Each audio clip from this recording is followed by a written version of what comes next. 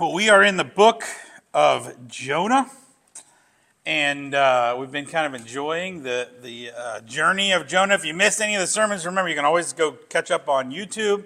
Also, we podcast, so if you have a podcast app on your phone, or if you go to the church website, you can listen to sermons. If you podcast, you can actually listen to my sermons going back like 10 years. Like there's a lot of content there. But if you miss a sermon, you can definitely catch up. We're in the book of Jonah, and we want to do a little bit of recap today because we're heading into chapter 3 of Jonah. And you may want to have your Bible open or your Bible on your phone to Jonah 3. But to understand Jonah, you got to understand the kind of the layout of the book. It's kind of important here. Because most of us, when we think of the book of Jonah, we think of the first half, where Jonah doesn't want to go. He ends up in the belly of a fish. The word is actually fish. It's not whale. And even if it was a whale, everybody, you don't have air in your stomach. Air goes in your lungs. So even if he's swallowed by a whale, it doesn't really help the story get less miraculous. Still pretty amazing. Okay? He's in the belly of a fish, and then he gets vomited back out. And that is normally where the story ends for us. But the actual book of Jonah, you're halfway. Okay? There's still a lot more story to happen. So in the first half, God tells Jonah to go to this great city of Nineveh, but Jonah doesn't go. Instead, he goes to the coast. He gets on a board to another city called Tarshish. He goes the opposite direction and runs into trouble. First, God has these storms that start threatening to tear apart the ship. And actually, it's kind of funny how it works out. There's these pagan sailors. They worship all kinds of other gods. They don't worship the one true God. But yet, because of Jonah and this whole situation, they end up praising God. I mean, there's like actual conversion. It's almost like God is saying, Jonah, you may want to go the other way, but I'm going to use you as a prophet anyway. Okay, so we've got these pagan sailors that start praying to the Lord. And then there's this miraculous natural phenomenon, right, of this fish swallowing Jonah. He stays alive in the fish for 3 days, 3 nights, and he prays this prayer to God. Now, when we get to the second half of Jonah, what you're going to find is the pattern is rather the same. Okay, so what's going to happen here is God's going to again say to Jonah, go to that great city, Nineveh, because he didn't go the first time. This time Jonah is going to go, and we're going to see the reaction today of Nineveh, that this pagan people that don't know God, that don't follow God, are going to actually respond in some ways to Jonah's message. Okay, so everybody see how the sailors are going to kind of parallel what's going to happen in Nineveh. Then there's going to be this other natural phenomenon that we're going to talk about next week of this plant that God grows. And we're going to have another prayer of Jonah that's very different from the first prayer. But does everybody see the parallel? It's like we're kind of doing the same story over again, but still with a lingering question of why doesn't Jonah want to go to Nineveh? There's like this kind of blank. And next week, we're finally going to get to that answer. Okay, so we're in Jonah 3, and if you were here, it's going to sound a lot like Jonah chapter 1, because the call comes back to Jonah again. So Jonah 3. Then the word of the Lord came to Jonah the second time, saying, Arise, go to Nineveh, that great city, and call out against it the message that I will tell you. So Jonah arose and went to Nineveh. Much better choice this time, right? Rise and go to Nineveh, according to the word of the Lord. Now Nineveh was an exceedingly great city, 3 days' journey in breadth. Jonah began to go into the city, going a day's journey. And he called out, Yet 40 days, and Nineveh shall be overthrown. And the people of Nineveh believed God. They called for a fast and put on sackcloth from the greatest of them to the least of them. So let's stop there. The word of the Lord comes to Jonah. Again, same message, but this time Jonah listens. Now Nineveh's called a great city. It's called a great city because of its size. It's not a great place to live. It's a very violent, very rough, really like, some people have actually called it historically a terroristic state, the way they ruled people and the way they dominated people. It's not a great place to be, particularly as a foreigner. But it's great, not because it's good. It's great because it's pretty big. Now, we don't actually think, the Bible here is saying that it would take you 3 days to walk all the way across it. I mean, you could walk across about any large city a day in America today. Okay, what it probably means is more like the greater, like we would talk about the greater Pittsburgh area. So not just the city, but like all the people connected to this place would take you days to go through and see it all, right? And so Jonah goes in, it says he goes in about a day's journey. So he goes about a third of the way in. And then he starts to profess. And the picture on the cover of your bulletin is a picture that somebody painted or somebody drew of Jonah proclaiming in Nineveh this message. And you got to just picture this for a second, okay? This foreign person, hopefully he showered after being in a fish for 3 days, has come into the city and starts yelling, 40 days and Nineveh will be overthrown, okay? Nineveh is like the toughest guy on the block, okay? Nineveh doesn't get overthrown by anybody, okay? Nineveh beats everybody else up. And so now this foreign prophet comes in and just starts yelling this. I've always found it interesting, the text says that Jonah is supposed to arise and call out against it the message that I will tell you. But we don't actually have God telling Jonah the message. I always wonder, is he obeying here? Right? Is he giving the message that God told him? Or is he like 40 days and you are wiped out? Like, was that God's message? Or did that come from Jonah? There may be some hint here that there's some grace. Number one, the number 40 is in the Bible a number of repentance, of returning, of preparation. Okay? In Noah, it rains 40 days. Israel spends 40 years in the desert. Jesus fasts for 40 days.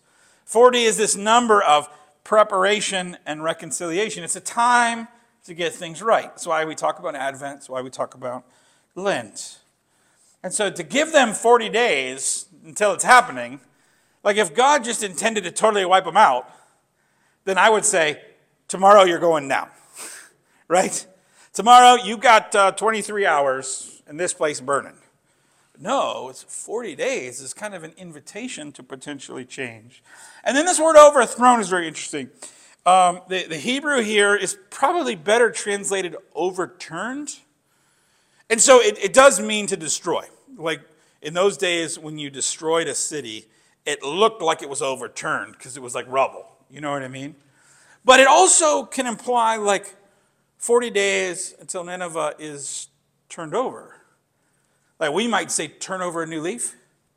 And we have an image that's also like a positive image of turnover. So there's a subtle thing going on here in Hebrew that maybe suggests that Nineveh's got a shot. And to our great surprise, and even more Jonah's great surprise maybe, they start to repent. They call for a fast. We Protestants aren't as in touch with this idea of fasting, but to fast is to deny yourself food and to deny yourself things that you want in recognition that what I really want and need is something other than just what I think I need and feel I need in the moment. It's meant to deny yourself so that when you feel hungry, you realize I need to hunger for things that are much more important than a cheeseburger, right? It's not like we talk about fasting a lot, like intermittent fasting, something just related to diet. That's not what we're talking about here. Fasting is denying yourself so you see what's really important. Sackcloth is a similar image. Okay, sackcloth was it was what they would build sacks out of, right? So it wasn't necessarily like a smooth material; it was really rough. So probably the closest approximation, and you might start to understand maybe where we're going with some of what's in your bulletin, right? Is burlap. It's like sackcloth is a very, very itchy kind of burlap. Okay, not very structured, not very smooth. And so you'd put on sackcloth and you'd feel the itchiness. Okay, and it was part of feeling your regret, feeling your sorrow, feeling your mourning. There were lots of uses of it. But the idea was to help you feel on the outside what you're emotionally feeling on the inside. Now, what's interesting about this is that the text says everybody's doing it. Like they believed God. And so everybody, from the greatest to the least, start fasting. They start putting on sackcloth. They start actually responding to this message from this crazy prophet that just walked from another country into theirs and started preaching. They respond. And it doesn't stop there. Verse 6. The word reached the king of Nineveh, And he arose from his throne. Same word, arose, that we've used of Jonah and God calling Jonah. He removed his robe and covered himself in sackcloth and sat in ashes. And he issued a proclamation and published through Nineveh, by decree of the king and his nobles, let neither man nor beast, herd nor flock taste anything. Let them not feed or drink water, but let man and beast be covered in sackcloth, and let them call out mightily to God, that everyone turn from his evil way and from the violence that is in his hands. Who knows? God may turn and relent and turn from his fierce anger so that we may not perish. So this change is happening from the least to the greatest, all through this great city, so much so that the word comes back to the king of Nineveh. And he arose. This is such a great word in Jonah. There's so many word plays. But if you remember, God says, arise, go to Nineveh. And Jonah arose and went to Joppa, got in a boat somewhere else. And then just now, God said, arise and go to Nineveh, and it says Jonah arose and went to Nineveh. So here we have the king actually responding to God like you're supposed to. Get up off your laurels and go. The king does this. Remember, this is kind of funny. What did Jonah do? He arose and went the other way. And even when he does go, you're going to see in the next chapter, he goes with bitterness. He goes not really wanting to be there. So where Jonah doesn't want to arise, he does not want to do what God wants him to do, the king of Nineveh does it immediately. He puts on sackcloth and he goes one step further, sits in ashes. Again, that's a symbolic way from the outside to help you get in touch with what you're feeling on the inside. The grief of repentance. And he makes a decree saying everybody's going to do this. Not just everybody, all their animals too. I want to know where they had all this sackcloth. We got to put sackcloth on our cows. We got to put sackcloth on all the sheep. That's a lot of sackcloth. Okay, but we're going to all be in mourning, all of us. Why? Because who knows? Maybe God will respond. Maybe God will relent. Calls the whole city into repentance and even acknowledges in that, telling everybody to turn from their violent ways. Did you catch that? He knows what they're doing wrong. Okay, Jonah didn't say that. Jonah just said 40 days, turn it over. The king says, turn from your violent ways. The king actually gets it, what they need to repent, relent, to move away from. And at this point, I think I need to make sure and define a little bit the term repentance. It doesn't use the term repentance here of Ninevites, but I think you're catching a little bit what the meaning of repentance is. And as Presbyterians, we're not used to talking about this, so here we go. Okay, in a lot of traditions, like the Catholic Church, you have what's called confession. Some of you were raised Catholic, you did this. You went and talked to your priest, and you confessed your sins before the priest, and he normally had you do something or say something, and then absolved you of your sin. Now, we in the Presbyterian Church don't do that. And I'm glad. I actually don't want to hear all your sins. Like, that's not really appealing to me. I don't have that kind of time, right? But I think in the Protestant church, we have lost the idea of confession. So what we often do is we have prayers of confession sometimes in church.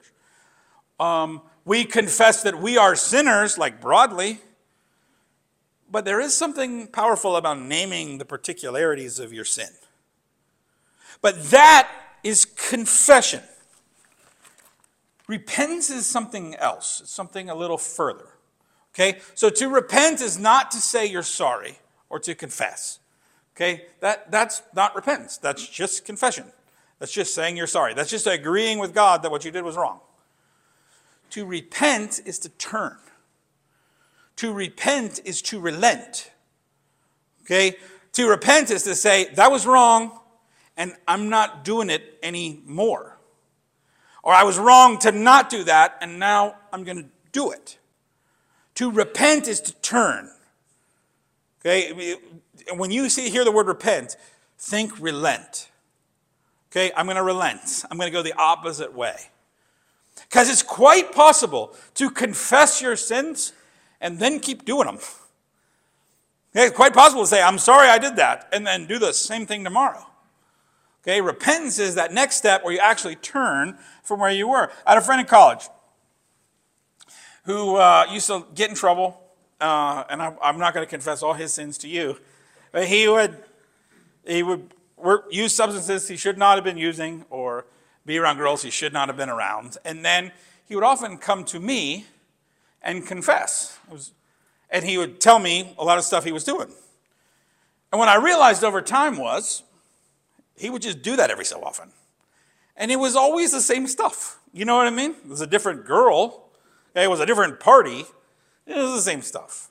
And what I started to realize was that he was actually confessing to me to remove the guilt so he could feel better, so that he could keep on sinning. Right? And what I eventually said to him is, don't do that. I don't want to be a part of you feeling better about the stuff you shouldn't be doing. Stop confessing to me. I don't want to hear your confession anymore. He had confession, but his confession actually just helped him keep sinning. It didn't help him change.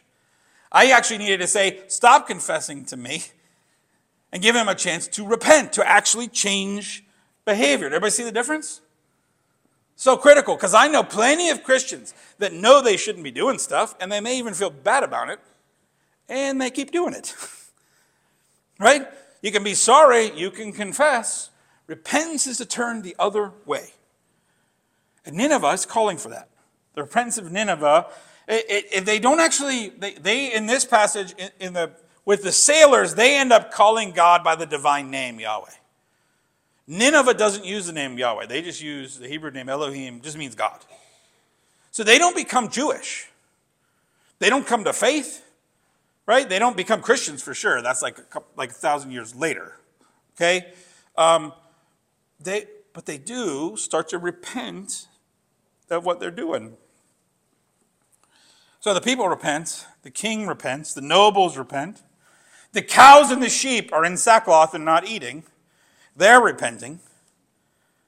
But I want to just point out the irony here. That one person that has not repented at all yet really is Jonah.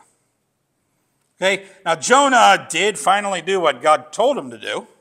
So I guess you could say in some ways he repented. But wait till you see the next chapter and you see Jonah's heart about this. He is not into this. And when you read the prayer we read last week, never does Jonah say he's sorry. Never does he confess. In fact, he seems to go out of his way to not promise to go to Nineveh. Like God has to ask him again. And Jonah's on a ship. The ship is threatening to fall apart. And Jonah could say, all right, God, I'll go to Nineveh. I'm sorry. But what does Jonah say? Throw me overboard. Okay, Jonah's in the fish, and he could say, God, I'm really sorry. I'm going to go do what you said. What he says is, whatever I vow from here on, I will do. And he tries to almost pretend like maybe God didn't remember what he told him. In this story, the sea is listening to God. The fish is listening to God. The king is listening to God. The cows are listening to God. Who's not listening to God? Jonah. He's barely scraping by. He is barely scraping by on his listening. Now, funny thing, God's still using Jonah. God's not waiting for Jonah to get perfect before God uses him. God is using this messed up prophet, this reluctant prophet, to actually have people repent and change. That is hope for the rest of us, right? You can have the doubts of Jonah and God still use you. Isn't that good news? You don't have to be perfect for God to use you. Great news. Also, Jonah's kind of an idiot, right? That's the other side of this, is all these characters listening to God, natural phenomena listening to God. Jonah's not really happy about it. You're going to see that in the next chapter. Then God responds. When God saw what they did, how they turned from their evil way, God relented of the disaster that he had said he would do to them. And he did not do it. Everybody, this is a really weird turn. Because that word relent, that's the word repent. It's the same word. So actually, the text doesn't say that Nineveh repents. I mean, they are, but they don't use the term for that. Actually, it uses that term for God. That God was going to do one thing, and he responded to what the people did and decided to do something else. Now, this is always tricky, because there are some people who really want to talk about the sovereignty of God, that God does what God wants, and we are all stuck, right? That we are just going to go with whatever the sovereign God wants. And to them, this text is kind of tricky. So I've heard people try to say, well, God knew that he wasn't going to really do it. Maybe there's some hints. I said there may be some hints to grace in this passage. But I also think part of the message of the passage is that when you repent and you relent, God responds to that. So what do you do theologically with God responding to us? Does that hurt the sovereignty of God? I don't know. That tension just is in this passage. What I do know is I throw my life on the hope that God forgives. I throw my life on the hope that I don't have to be perfect. That God, even if I mess up my repenting and my relenting, that God's grace is still for me. That no matter where I go, I can't outrun God's grace. Like that, and I need that. I don't know about you. I need that. Like the only way to read the story is that Nineveh has a genuine repentance and relents, and therefore God relents of the destruction. Now, lest you think too highly of Nineveh, this doesn't last. Okay, like on the one hand, you got to know Nineveh is later also terrible, and eventually Nineveh becomes Babylon. This whole thing just keeps going. And Israel does get really hurt by a lot of these people. Okay? But also, lest you think it had no impact or is a fake story or something, you should also know that Nineveh, in this area of what is modern-day Iraq, has a long history of Jewish and then later Christian understanding. Okay, up until Saddam Hussein kind of pushed a lot of those people out, there have been Christians and there have been Jews in this area. In fact, this is one of the areas where a lot of people argue that maybe the Magi come from. Okay, so there's a long-term history of there actually being an undercurrent of faith in this region that historically we also can't ignore. So what does this mean for today? Well, if you were raised Catholic, then you grew up with some of these terms, confession, repentance, all of those kind of things. If you were raised Presbyterian, you could easily skip Ash Wednesday services, because a lot of you did, right? Till I served pancakes. So it's easy to sidestep confession and repentance in church. It just is. And I don't think we do that morbidly. I don't think we come to that like, oh, we got to beat ourselves up again for how wrong I am. No, I know the cross. I know the resurrection. So I don't repent without hope. I repent knowing I am already forgiven. And God doesn't leave me alone to try to figure out how to deal with my sin. But the Holy Spirit is changing me and shaping me.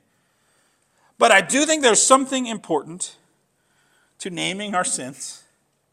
And I do think there is something important that we often miss to turning away from our sins. Right? To saying, I was doing this and I'm going to change. And I don't do that by myself either. I ask God to help me with that.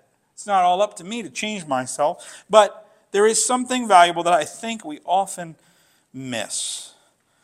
That we can experience God's grace in a different way when we get a little more particular about our sins and our repentance. And then our gratitude for God change. If you ever talk to somebody I did a funeral a couple weeks ago for somebody who was an alcoholic who had been clean for 23 years. And it was a celebration of that person was so that their life got spared. And they changed so many other lives along the way by taking them to meetings because they knew what they were saved from. They were trying to save other people, trying to care for other people going through the same thing. Something valuable about naming specifically your sins and repenting and then being grateful for it.